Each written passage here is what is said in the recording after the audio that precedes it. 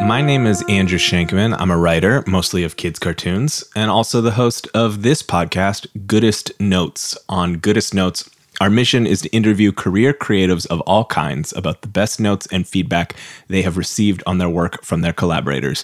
Because getting notes can be rough, but they can also be a goodest. We're still workshopping the intro. Today's guest is Matthew Vultaggio. Under the name Best Friends Club, Matthew has produced a prolific body of lo-fi house jams, including in 2019 when he released a new song every single week. Matthew also teaches other artists how to promote their music in a modern landscape that is confusing and exciting in equal measure. Hi, Matthew.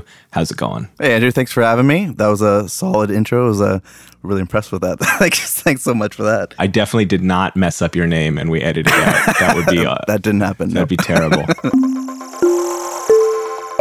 I wanted to ask you, given the nature of your work as an instructor, teaching people how to navigate and promote their work online, how do you structure your advice and your lessons for students when the online terrain can shift so suddenly? I think generally, this is so cliche to start, but it always starts off with the music, but in particular, not like, oh, you gotta have great music, make great music. My angle usually is you need to have a lot of music.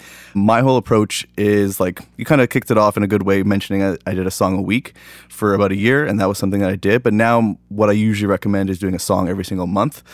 And that's kind of the best place to start, I think, for any artist, like taking stock of all the songs that you have, getting them to a release ready state as much as possible, so that they're then able to kind of map out the next 6 to 12 months of releases and then have something to drop every single month for that time period. That's kind of usually where I would start things off. And I was thinking, even as I was formulating that question, that like, while in some ways work that's living more online than you might think of other kinds of artwork, that the kind of like illusion of stability that you might find in a more like, I don't know, piece of legacy media is really just that, as an illusion. So I think that kind of like focus on kind of core principles makes a lot of sense no matter what you're doing. Yeah, I could see that applying to almost anything, because it seems like definitely in like this new age, it all comes down to really cultivating an audience, whether it's an audience for children's books or comic books or music or whatever it is. You're trying to build up an audience of people that want to support what you're doing. And I found one of the best ways to do that is to constantly give them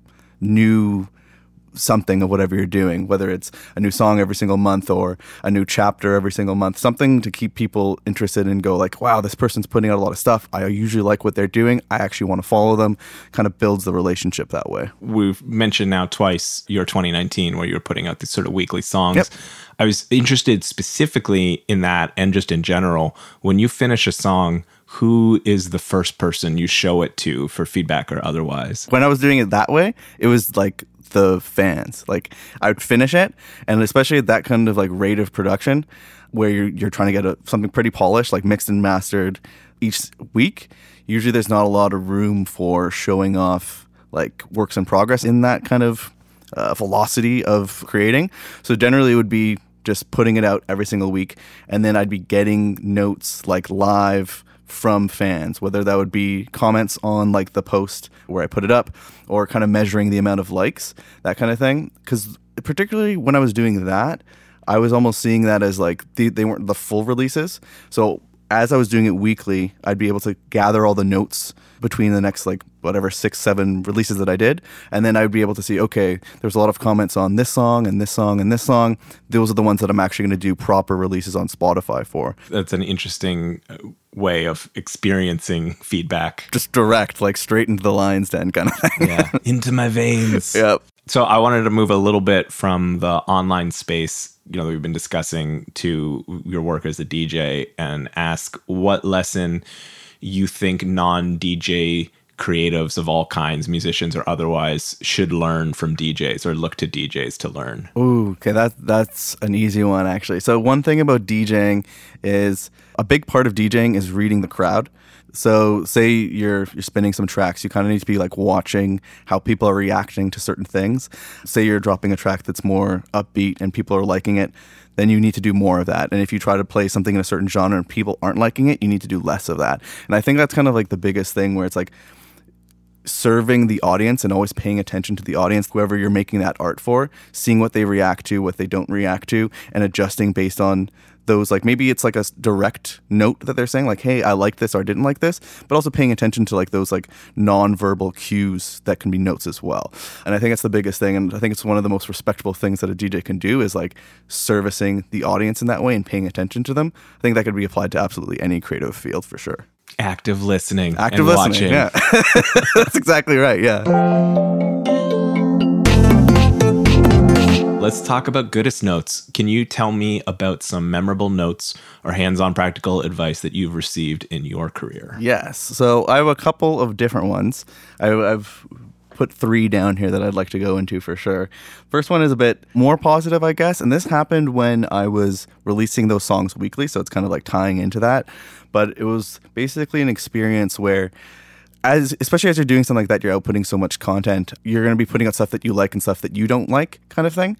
And there was one time where I put out a song where I was like, oh, I don't like this song, I'm putting it out here, and I just have to do it because I'm fulfilling my weekly obligation. And when doing that, I had a buddy, Craig, shout out Craig, who I guess gave me a note on that song that I didn't like, and he basically said, like, this is one of my favorite things that you've ever done. I'd like to get like the MP3 for it. I want to play it like in my church gathering kind of thing. And like hearing that kind of feedback based on a song that I thought wasn't good, it was like a very interesting, like life-changing piece of advice, or I guess an interaction, where it kind of showed me that as much as the artist, like, my input is valuable, it doesn't matter at the end of the day. And what's more important is the actual audiences, how they're reacting to things, what they like and what they don't like. They're the ones that actually get to make the decision of what song's good and what song isn't good. And like really fine tuning into that and like realizing that was mind blowing. It's kind of like set the trajectory of how I think about things in general, and not even just creatively, just in life going forward, which is kind of cool. It could be really disorienting. Do you remember, was that very hard to hear? Like, do you remember your initial emotional response to like, oh, this is somebody having such a powerful reaction to something that you were kind of conflicted about? I would say it was hard in the way where it was like, and I'm sure a lot of people can relate to this, where it's like, you like that song? The song I released the week before, I put extra time into, and That's the good stuff. Yeah, that was the good stuff. Like, how come you didn't like that one? You know what I mean? And like having that experience too, because also I guess it kind of like ties into that, but also by doing it so frequently, there was so many songs where it's like, yo, this one, people are gonna love this song, and then crickets, no one likes it at all. So it was like getting that experience. It is hard to take. It's like, oh man, like, I guess my input doesn't matter that much. Like, you guys are in control of this. It's almost more ego death creating than a bad note of somebody hating your stuff. It's like, I was prepared for somebody to not get it, man, but somebody to connect. That's an interesting experience to have. Even more in like a sense where it's like, I almost thought there was nothing to get for this song. It was like something where I was like, oh, I don't think this is my best thing. I don't think anyone's going to connect with this and like this. And then someone did get it. Someone found a way to like find the meaning in that song or anything like that that I couldn't even find. So it was very, very strange. I've certainly had that experience with music. You know, you hear an album once and you're like, I don't get it. And then like, oh, this is my favorite album. It's hard to realize that can happen with your own work or output as well, that you might not get it. So then this one's going to hit a little harder. This is going to get a little deeper. So this one actually comes from Drew, who is Our Drew. Your Drew, yes. Basically, Drew and I were in, I guess we've played in, it feels like a bunch of different bands, but there was one that we were playing in called Progress, which was pretty cool. And there was one show that we played, and I guess we would, after like every show, we would kind of get together and be like, that was good, that was bad, kind of give ourselves our own notes so that we can kind of like improve on the next show kind of thing. And there was one show in particular where we got together after. I'm like, okay, cool. Like, we're going to get together, do our little note swap, get excited about the next show kind of coming up. And then Drew hit me with a huge note. Basically, back in the day, it's still a little bit now, but like my drinking was kind of unchecked. I would do quite a bit of drinking, and I would drink during shows. Like, I don't think it was necessarily an instance of like me drinking and bombing. I met up with Drew, and then Drew kind of gave me this note where it was like you can't be drinking that much at shows. It's like unprofessional and things could go really poorly, that kind of thing. And because of that, like, we're going to kind of end this band. It was like, oh my God. It was one of those things where it was like devastated at first and like taken back from that, of course. But then over time, as that like a few days pass and that like kind of like really sinks in, it was like, damn, that was like such good advice and something to really like heed and take forward in life.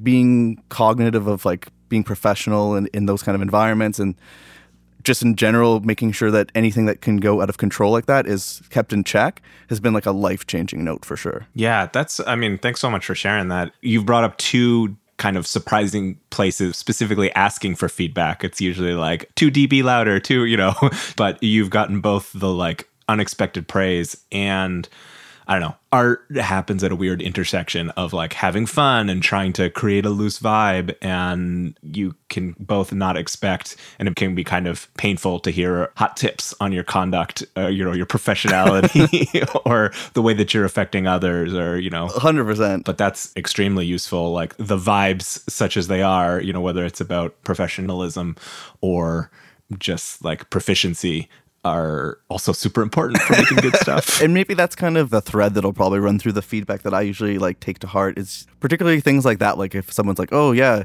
you should lower the decibel levels, like small little things like that. Like that might help that one project in particular.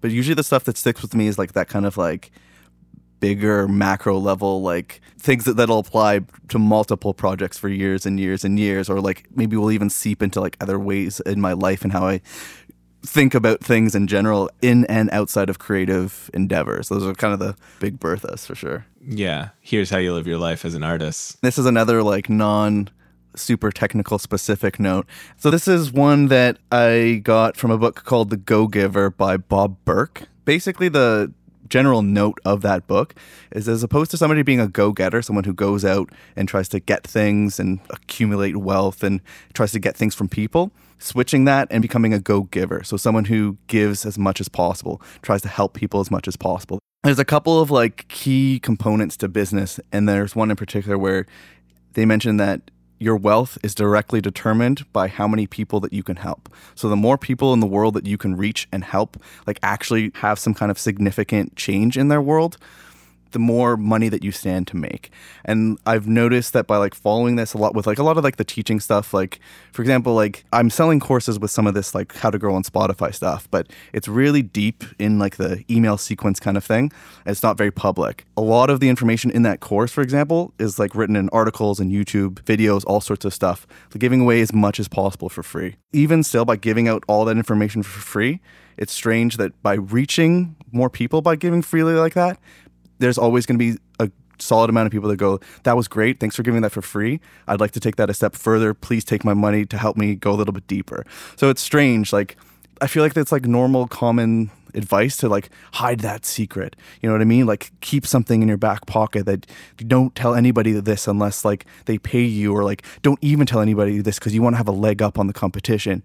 I found like the more that I give, the more money I make. And it's like, one nice thing is I've been able to quit my normal job in the last 2 months by adopting that mentality as like a part of it, which is badass. And it feels like the antithesis. Our last guest who was on, who actually similarly by happenstance had just gone through a period of releasing music in rapid succession like you did, Miles Mercury, we had a long conversation about gatekeepers. Oh, you have to suffer, only eat sawdust. It's a very like romantic movie story kind of sounding thing. Right. And like that kind of like every element of your success is like a hard one, and to be guarded secret kind of thing. Yeah, smog like.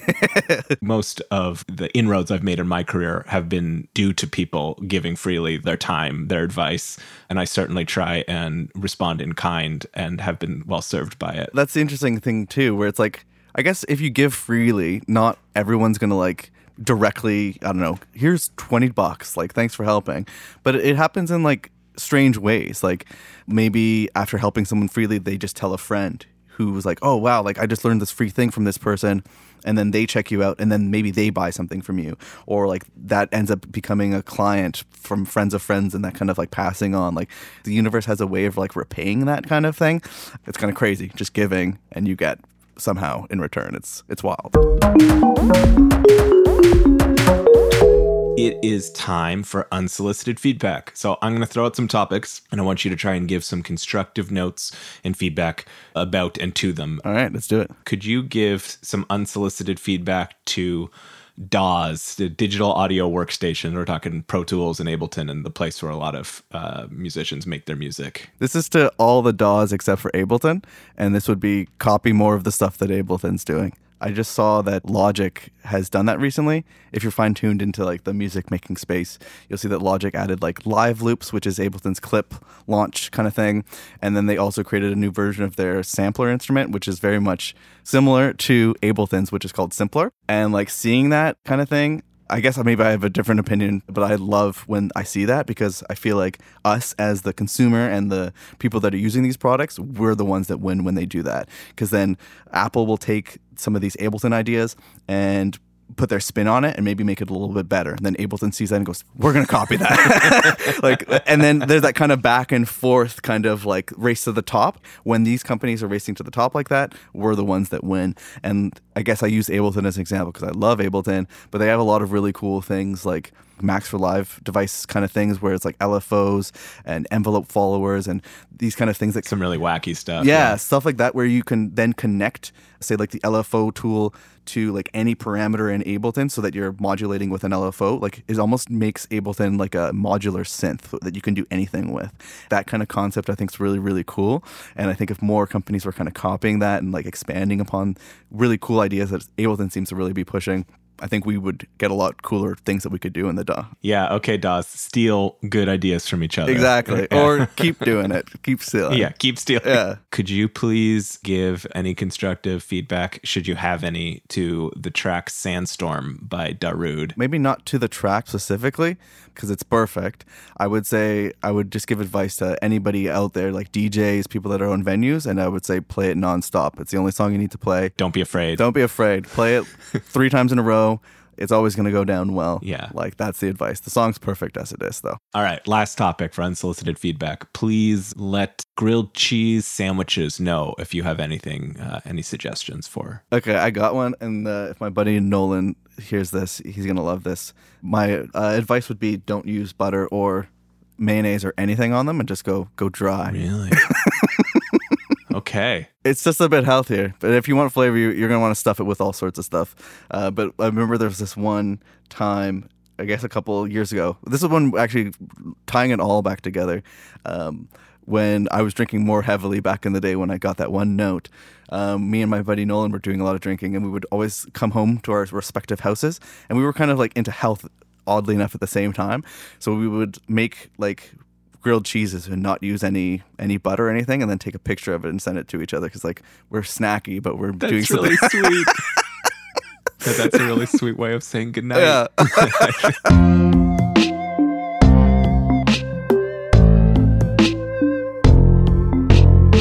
On that note, we'll move into our final segment, noting your past self. So for this segment, the conceit is that I have invented time travel, and I am squandering this technology by using it for the sole purpose of allowing you, Matt, to go back and give notes and feedback to your past self. And I would like to ask you, what point in time would you go to, and what would that advice be? I would probably make it, I'm going to keep it on music because that's what I like talking about. And what I would do is I would go back in time to when like I first started learning guitar, tying it into some of the notes that I've gotten in the past, particularly that Go Giver one. I would say give away more and give away more freely, even from like the beginning. And the reason I would say that is like, one, the second I started giving more, especially with like stuff like writing about what I know and making videos about what I know, made like the biggest change in my life where I'm able to live this sick ass life where I'm not like, I don't have a job or anything like that. And like, I'm just working on music stuff and helping people with music stuff. If I was able to do that earlier, even from the guitar point, the sooner I would have been able to get to this stage in my life. And particularly, there's one thing that I'm thinking of right now. I think it's called like the 1 chapter ahead rule or something like that. If you ever heard something like that.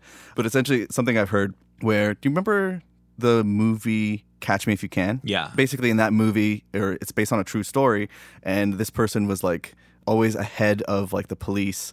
One of the things that he did was he was a student in a class at a university or whatever, and the professor didn't show up. And so what he did was he just started teaching the class. Okay? And apparently he was teaching the class for like weeks before like the professor or whoever showed up and was like, hey, like, who are you? Right? And he was teaching the class for weeks. And apparently when they talked to the actual person in real life, like, how did you do that? And he said, I was always just one chapter ahead. And basically the idea is like, as long as he was able to read the chapter that the students haven't read yet, he would be able to teach it to them and like appear as if he knows more and have a lot of value to give. And I think that it could apply to like absolutely anyone, even like me learning guitar. Whereas as soon as I learned a bit more about guitar, that I'm ahead of anyone else learning guitar, I would be in a position to be one chapter ahead and start teaching and helping other people. And it could have given stuff away. Exactly. So like, kind of going back in time, applying that rule as quickly as possible. If I applied that, like, whatever it's been, like 15 years ago, like I couldn't even imagine what life would be like right now. So that would probably be too powerful. So it might be good. Thank you so much, Matt. Anything you want to plug? I'm going to set up a link. It's going to be my website /goodest notes. So bestfriendsclub.ca /goodest notes. Anyone that's listening to this, if they want to head over to that, there's a bunch of things that I usually sell and I'll give it away for free in spirit of everything I've been saying. I have a 7-step release checklist for growing on Spotify. Literally the 7 things that I'll do for each of my releases that's helped me get like 4 million streams or whatever it's been so far. There's also going to be a playlist checklist, a couple things I've done to build up a couple playlists, about like 2,000 or 3,000 followers. And then 2 other things in that little combo pack. There's a music links course that I've created. It's basically shows you how to build your own smart music links, whether you're using like Hypedit or if you want to build your own, kind of the strategy of how to use those to actually send people over to it and grow your Spotify streams. And then a third thing is a Facebook ads course. Basically shows you how to get set up and running with Facebook ads so that you can run ads to your music and start boosting your streams and all that kind of stuff. It'll be pay what you can, but you can definitely just throw in $0. It'll punch your email in. You'll get access to all this cool stuff. And then I have it set up so I'll be sending you a bunch of extra tips on growing your streams and all kind of music stuff via email after as well, if that's something you're into. That's incredibly generous. So feel free to check that out. We'll definitely put that link in the show notes. So if you are interested in gleaning some of the wisdom that Matt has put together and given out in the spirit of his notes, go check that out. This has been Goodest Notes. If you have a subject you would like a future guest to give notes on, please write in to goodestnotes@gmail.com or check us out on Instagram @goodestnotes. That's the end of our show. We're produced by Matt's friend Drew Thomas, who also wrote the Goodest Notes theme song along with myself. We held hands the entire time. How nice. Let's do this again. See you later. That's it. Yeah, we did it.